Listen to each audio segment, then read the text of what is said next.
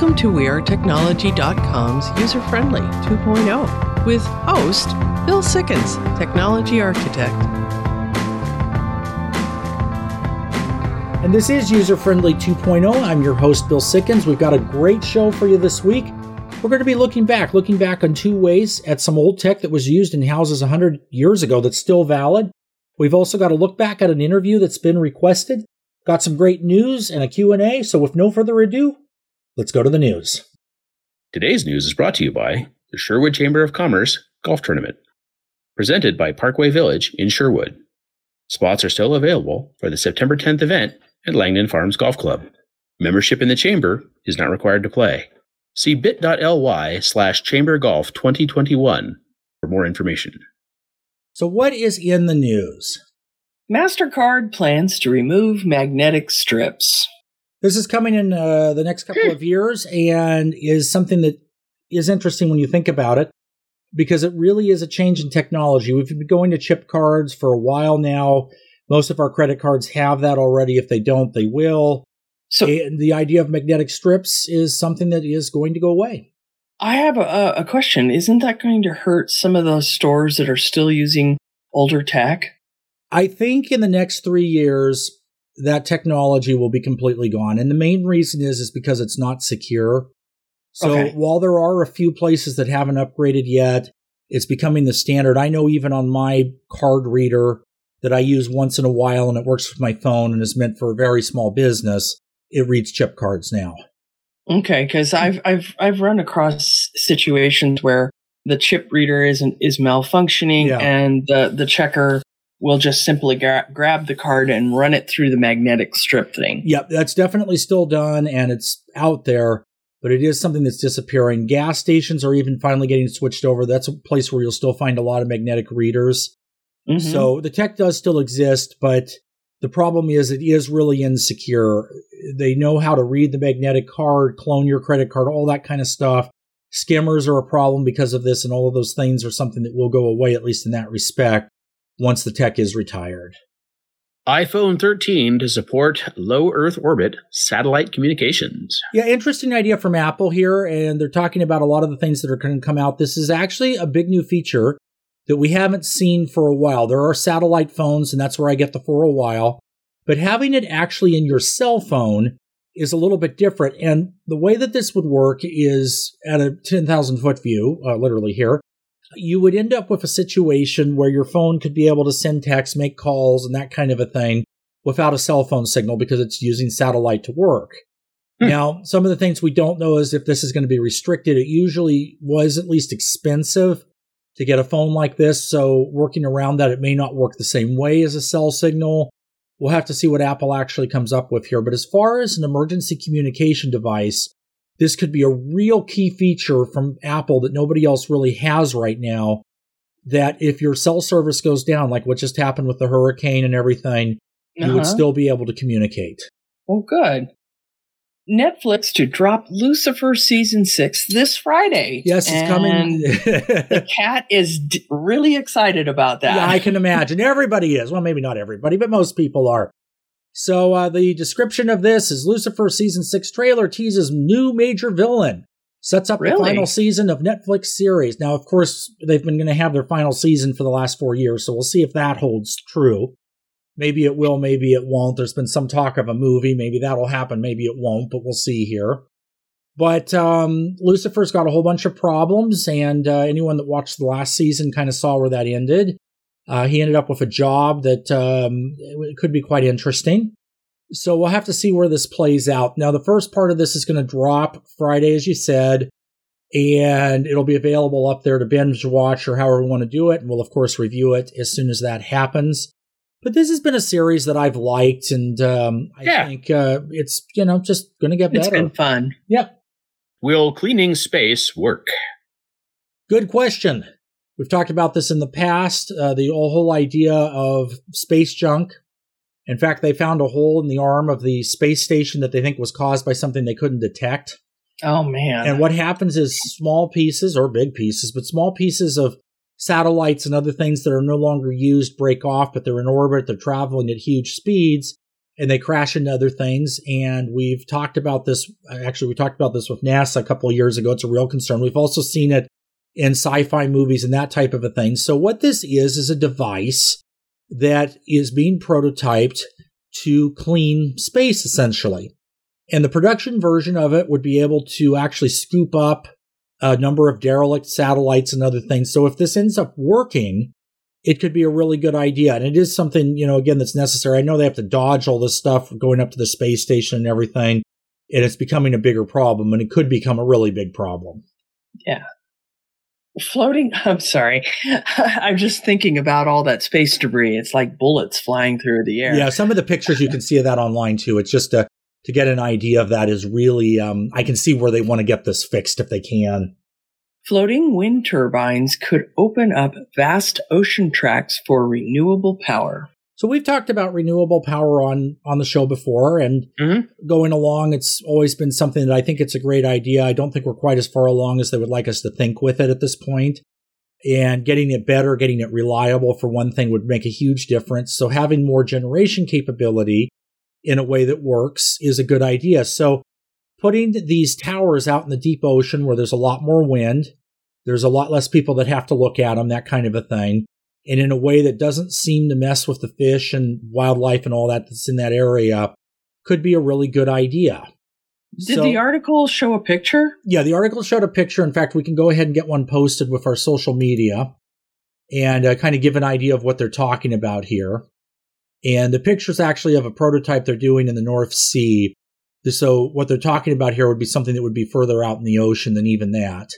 But it is definitely an interesting idea. And, we've talked a lot in the past on the show about things like electric cars. And right now we're having the issue with the batteries and all that kind of a thing. But we do want to lower emissions. But we need a way to do that doesn't just shift it from one thing to another. We're not burning gas.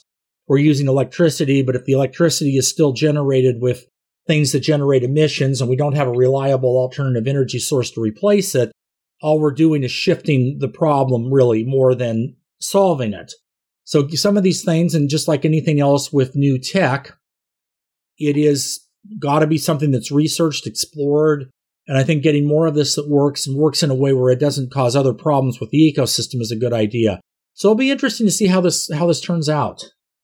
A bad solar storm could cause an internet apocalypse. So I remember this back in the day. My dad was a ham radio operator, and it was quite a lot of fun. I did have and still have an interest in that kind of a thing. And this was before the internet. And the idea is that you could communicate with people all over the planet, depending on weather conditions and that type of thing. And solar storms played into this. It would block or damage the signal. And sometimes when they got real bad, you couldn't get through at all. So now move us up to 2021 in the modern era. There's still a lot of concerns about this. A really good big solar flare could cause a lot of problems, including blackouts and other things. It could knock out the internet. And there's a lot of things that these kind of things would really affect our modern lives, a lot more so than 30 years ago. So there's a lot of concern about that. It's watched for. We've had some issues.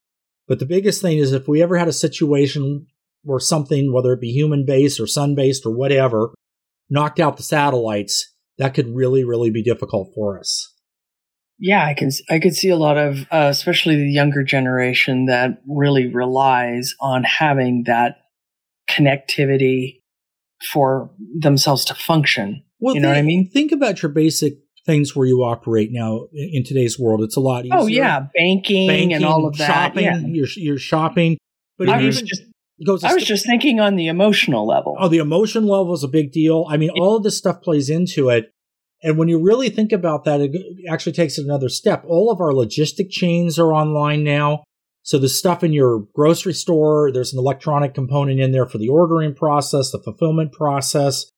All these different type of things rely on online access. And when we had the attack that knocked out the center in Nashville back last Christmas, we saw where this really affected things. Taking out that one relay point turned off a lot of these services.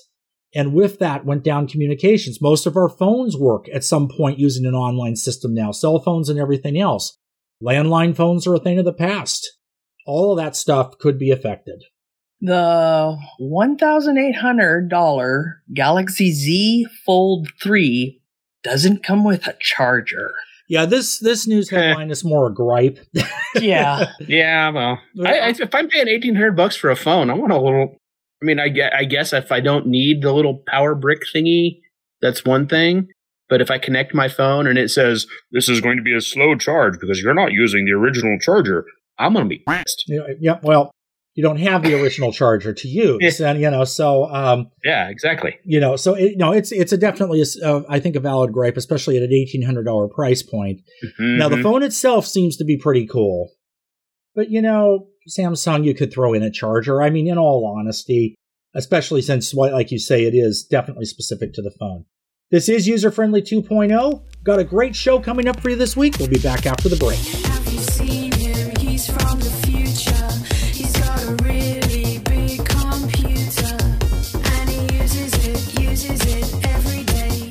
And he uses it in every way. What's he use it for? I'm not that sure because it uses future. Welcome back. This is User Friendly 2.0. We've got a special extended Q&A for you this week. Got a lot of questions coming in, and it's nice to be able to spend a little more time answering them every so often, and we're going to get to do that. How you send your questions is a good question. Our phone number is 503-766-6264. Give us a call there 24/7. One User Friendly on Facebook and Twitter, social media, or go to our website, userfriendlyshow.com. What questions do we have this week? What is HDR? Well, it's 3 letters. Well, I understand that, but the acronym means something. Yeah, right? And actually, in the case of this question, it refers to televisions. The acronym means high dynamic range, and it's a feature that you can get on some, in fact, now I would say most, televisions, newer ones that you buy. So what this actually is a method of being able to support higher quality content. So I would say that in answer to the question that also came up with this, is this something you need to get? It is definitely something I would consider, but there's a few gotchas with it. You have to have a television that supports the content, and the content itself has to support HDR in order for it to work properly. So if it's non-HDR content, it'll look just like it does on everything else. But one of the big things with this is kind of a you get what you pay for scenario. So a budget HDR TV and an expensive HDR TV can look very different. In fact, we've seen situations where on the cheaper TVs, HDR can actually look worse with it on. Yeah. So that's one thing to take into consideration. There's a number of other things that go in here. There's different formats and things for it. Basically, you have brighter highlights, more contrast, deeper colors, all that kind of stuff. So it's a cool feature and something that I would get, but definitely take a look at it and make sure you're getting the right thing. Is it true Dell is illegal in Oregon? Odd question, but there is actually some reality to this, which is a little bit scary, but it's true. Not specifically Dell, but the Alienware desktop line. Now, we've talked about this earlier in the season when this first happened, but we've gotten a lot of questions about it. So I figured it'd be something to just kind of touch back on. It's certain configurations, and it's not just Oregon. There's several states that have done this. And what it is the power consumption of the Alienware computer exceeds an arbitrary power consumption restriction that the state has in their law now. So, okay, I have a question. What if you specifically need that setup in order to make something work? Dell wouldn't be able to ship it to you right now if you're in a state that restricts this. And in fact, if you go to their website and try to order it, you would get that limitation. And it is quite something. I don't know exactly what they're going to do to deal with it. I know it's something that's being talked about getting handled in some way. But you're right. There are certain situations where you need a configuration. I understand that energy consumption, especially with computers, which is about 8% of our total energy consumption. So it's definitely a part of it and something that should be considered. But there are certain situations where you need these higher end things. And another one that's playing into this that's using a lot of power is video game consoles. When you get them into standby or sleep mode, as PlayStation calls it, they're still on basically just in a standby mode using energy. So a lot of that plays into this. But right now, if you wanted to get certain configurations on the Alienware desktop PCs in certain places, you wouldn't be able to. What is SaaS? Another listener question here. The acronym stands for Software as a Service. This is something that we've probably all used. Basically is a kind of 10,000-foot generic explanation. If you go to an online resource like a website where you're interacting with it or doing something, Gmail could fall under this, certainly all of the docs and online editing and all of that, where software is being provided as a service. You don't download it, you don't install it, you use it online, you might pay for it online through a subscription model. This also plays into some of the things we've talked about in the past where we don't like, but again, this is a little bit different than something like Office 365 where you buy it, download it, and have it on a subscription because you're still installing it. So depending on who you talk to, that may or may not fall under this acronym, but it definitely applies to dealing with stuff online. It's one of the first places where this came out was online banking, where your software is a service through the browser, but you can go in and do all this stuff. And then it kind of built from there. Is Best Buy going to start selling groceries? Yeah, I get my bananas at Best Buy. You know, does it have a microchip in it? Yeah, really. No, these are this might sound strange, but it is actually possible with their new marketing that they're doing. So Best Buy's online service, and Best Buy itself, of course, is known for selling electronics and good stuff. You know, you can get all kinds of things. And I know through the pandemic, Best Buy has been a lifesaver to me to being able to get certain products that I needed that I couldn't anywhere else. And they ship them to your door. So there's some really cool stuff going on there. I've mostly had a good experience with Best Buy. There's been a few bummers, but I think that happens pretty much with any big box store like that. But this question is because they want to become a competitor to things like Amazon or Walmart online sales. Mm-hmm. So the idea is that Best Buy adds other vendors that actually fill your orders. And we talked about that in previous weeks on how that can be problematic. But it comes down to a situation where, yeah, eventually it could be possible to have a situation like you do with Amazon or Walmart where you can order pretty much anything through their website. Groceries are not the first thing on the list, but they are moving into a number of other areas like bicycles, fire tables, those kind of things are all available, barbecues, on and on. So it'll be interesting to see where they end up going with this. Will there be a GoPro 10? GoPro is a camera. If you haven't ever heard of one or seen one, they're really cool. Check them out. They are kind of cool. Yeah, they are. It's one that in this day and age, we can pretty much do everything that you would have needed a video camera for with your cell phone. But a GoPro is still a must-have, especially if you're on the go. I use them for shooting television media. The GoPro 9 5K is really cool. It can be controlled externally, all kinds of things. So the question on if there's going to be a GoPro 10, did a little research on this and found out that GoPro seems to drop their updated versions every September. At least that's what they've been doing. And yes, it does look like we're going to have a version 10. So wait a few weeks to see if it comes out. And as long as it does, if you're going to upgrade, go ahead and upgrade to that. Although I do like the 9s. The 9s have been a little bit sluggish. That's my only complaint. And I'm led to understand that the 10 will have a faster processor in it to deal with some of that stuff. But outside of that, even the older ones, Gretchen, I know you've had one for a while, and I think you've liked it. Mm-hmm. They're a good have, and they're not really expensive to get either for the price point of where these things would be. I mean, you're going to drop $400 or $500 for everything you need, but if you do, it's worth it. This is User Friendly 2.0. We'll be back after the break. Have you seen him? He's from the future. He's got a really big computer, and he uses it every day. And he uses it in every way. What's he use it for? You know I'm not that sure because it uses future. Welcome back. This is User Friendly 2.0. We're going to be talking a little bit today about past technology and some of the properties that we see it in. And just to give a little bit of context on this, what we're going to be talking about today will be two different large homes that were built a long time ago, both over 100 years ago. And that's Vikingsholm up at Lake Tahoe, Nevada and California, and Pittock Manson in Portland, Oregon. And before we get into this, I just want to make the comment that our hearts goes out to everybody at Lake Tahoe right now. When we're recording, we don't know what's going to happen with this fire. We might when we air, but just we hope that everybody is going to be okay and that they can do something to save the area because it is so beautiful up there. That being said, Gretchen, why don't you talk a little bit about Vikingsholm? Well, Vikingsholm is in Emerald Bay, and Emerald Bay itself is a jewel. There's a little island in the center with a little tea house that was also built by the lady that had Vikingsholm built. Mrs. Laura Knight. Yeah. And the house is gorgeous. And it really reminds me of the house that we just recently visited in Portland.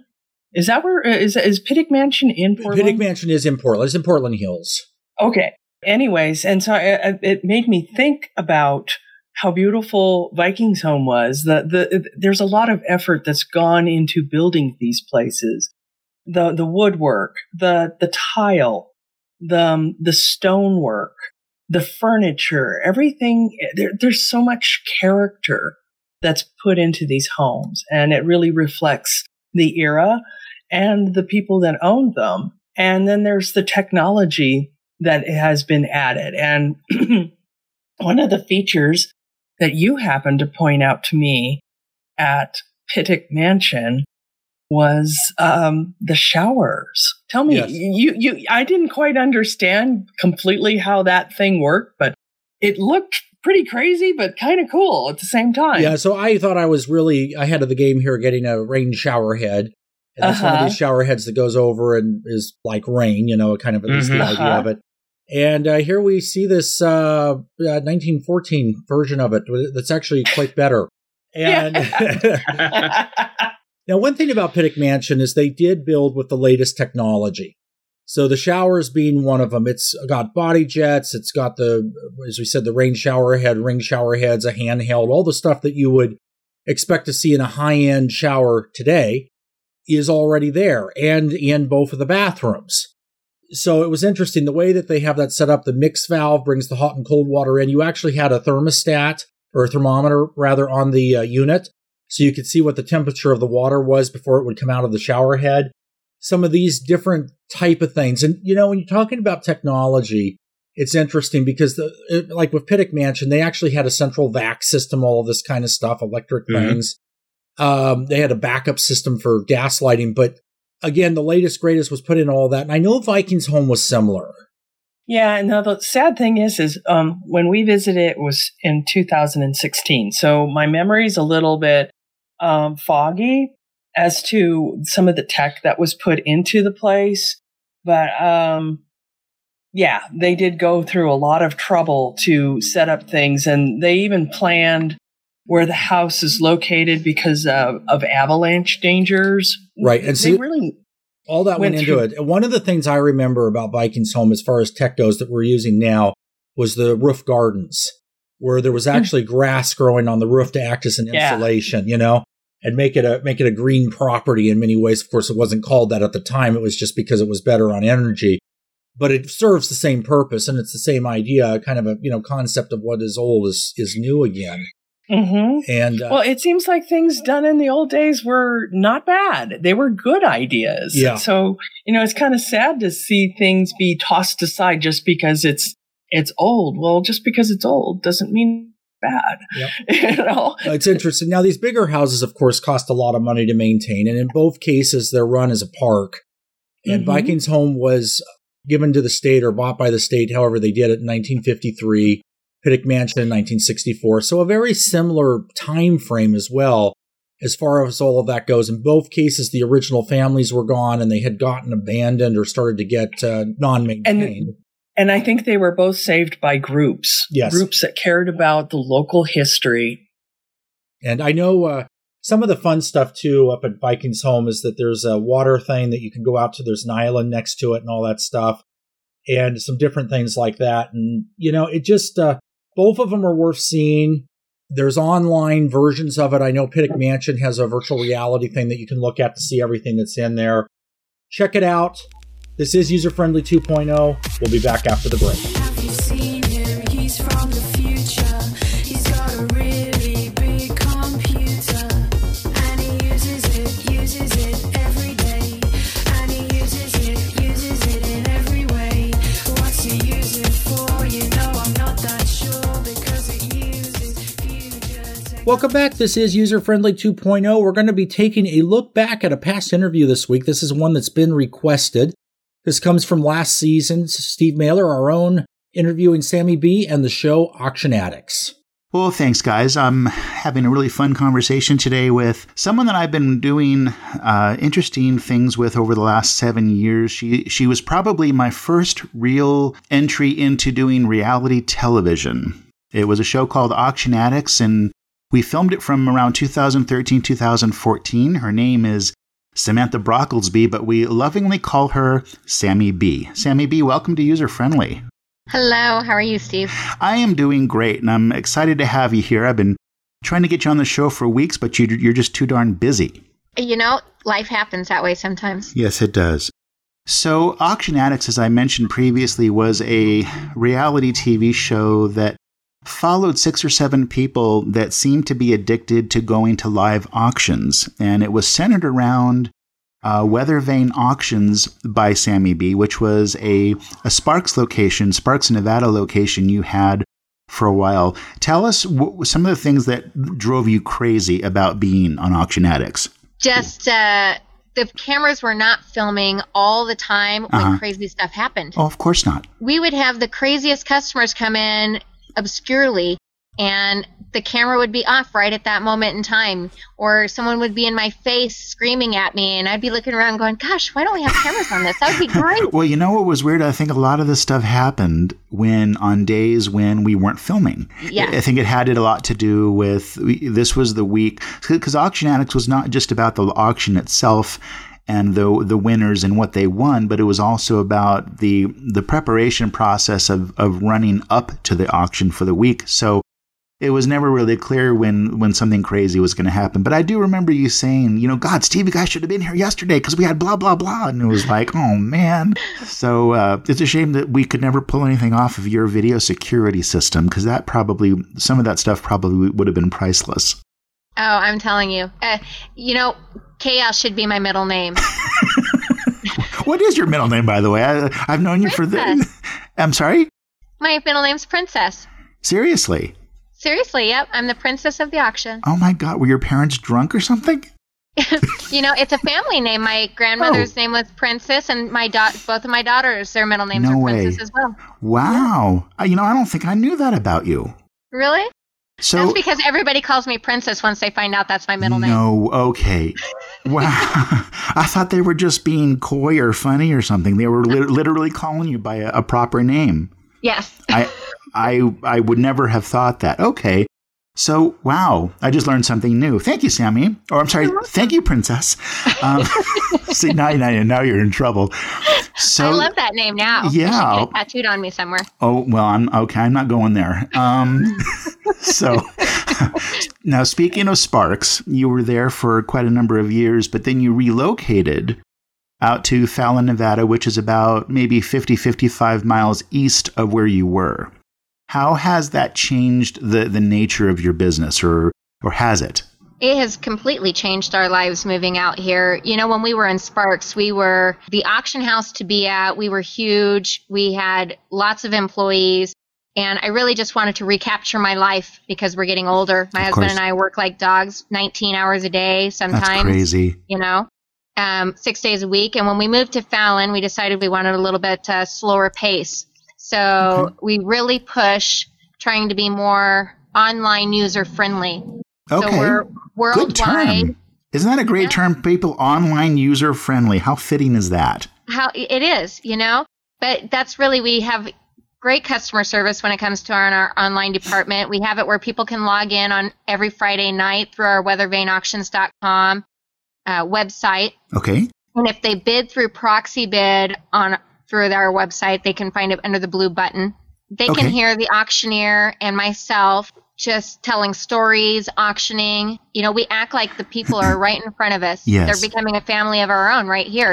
But we do ship worldwide, and we have the same customers predominantly who log in every week, and then we have probably 50 to 75 new bidders each week that log in. You kind of led into the next part that I wanted to talk to you about in terms of how your business has changed, because I know when you were in Sparks, you had a lot of physical foot traffic, people in the store. And I know out in Fallon, since you moved out to Fallon, because I've had an opportunity not only to be a customer, but also to be a staffer. Right. So I've kind of seen the volume of physical people in the building has gone down quite a bit, but I've also noticed kind of the inverse, that your online bidding community went up quite a bit, and you touched on proxy bid. So if someone goes to weathervaneauctions.com, that's the process where you lead over to the proxy bid site and do an online registration. I guess where you have to put in some payment information, your contact information, and then from there you become eligible to join one of your live auctions and bid. That's correct. And we do ship all over the world. People can sit in their homes on Friday night. They can turn on their computer. They can hear the auctioneer and myself converse. They can hear all of the activity. We call bids just like you would if you were in the building. Sure. We might not actually have any people here in the building, especially since COVID. Thank goodness we went to the online process when we were starting to transition out here to Fallon, because otherwise it probably would have put us out of business, but instead we're thriving. That's awesome. In fact, I've had an opportunity to join through a proxy bid as one of the online not contestants, but bidders. And I have noticed that it is a very real-time process, that you can ask a question to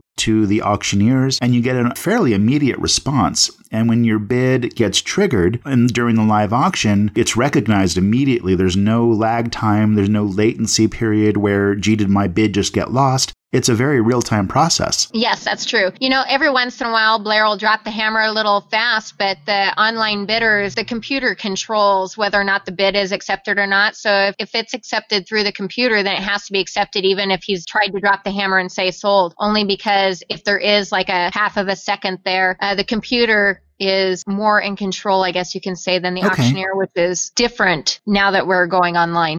So the auctions take place every Friday night around 5:30 p.m. When does the online catalog become available for the upcoming auction? Because you can actually place bids before the auction starts. Yes, you can start placing bids as early as Tuesday when some of the pictures come up. We have people in the room cataloging Mondays and Tuesdays and Wednesdays. By Thursday afternoon, full catalog is up and ready for full viewing and bidding. So then you have the rest of Thursday and all day Friday right up until 5:30 to place your online absentee bids or your pre-bidding, and then prepare for the Friday night live bidding action.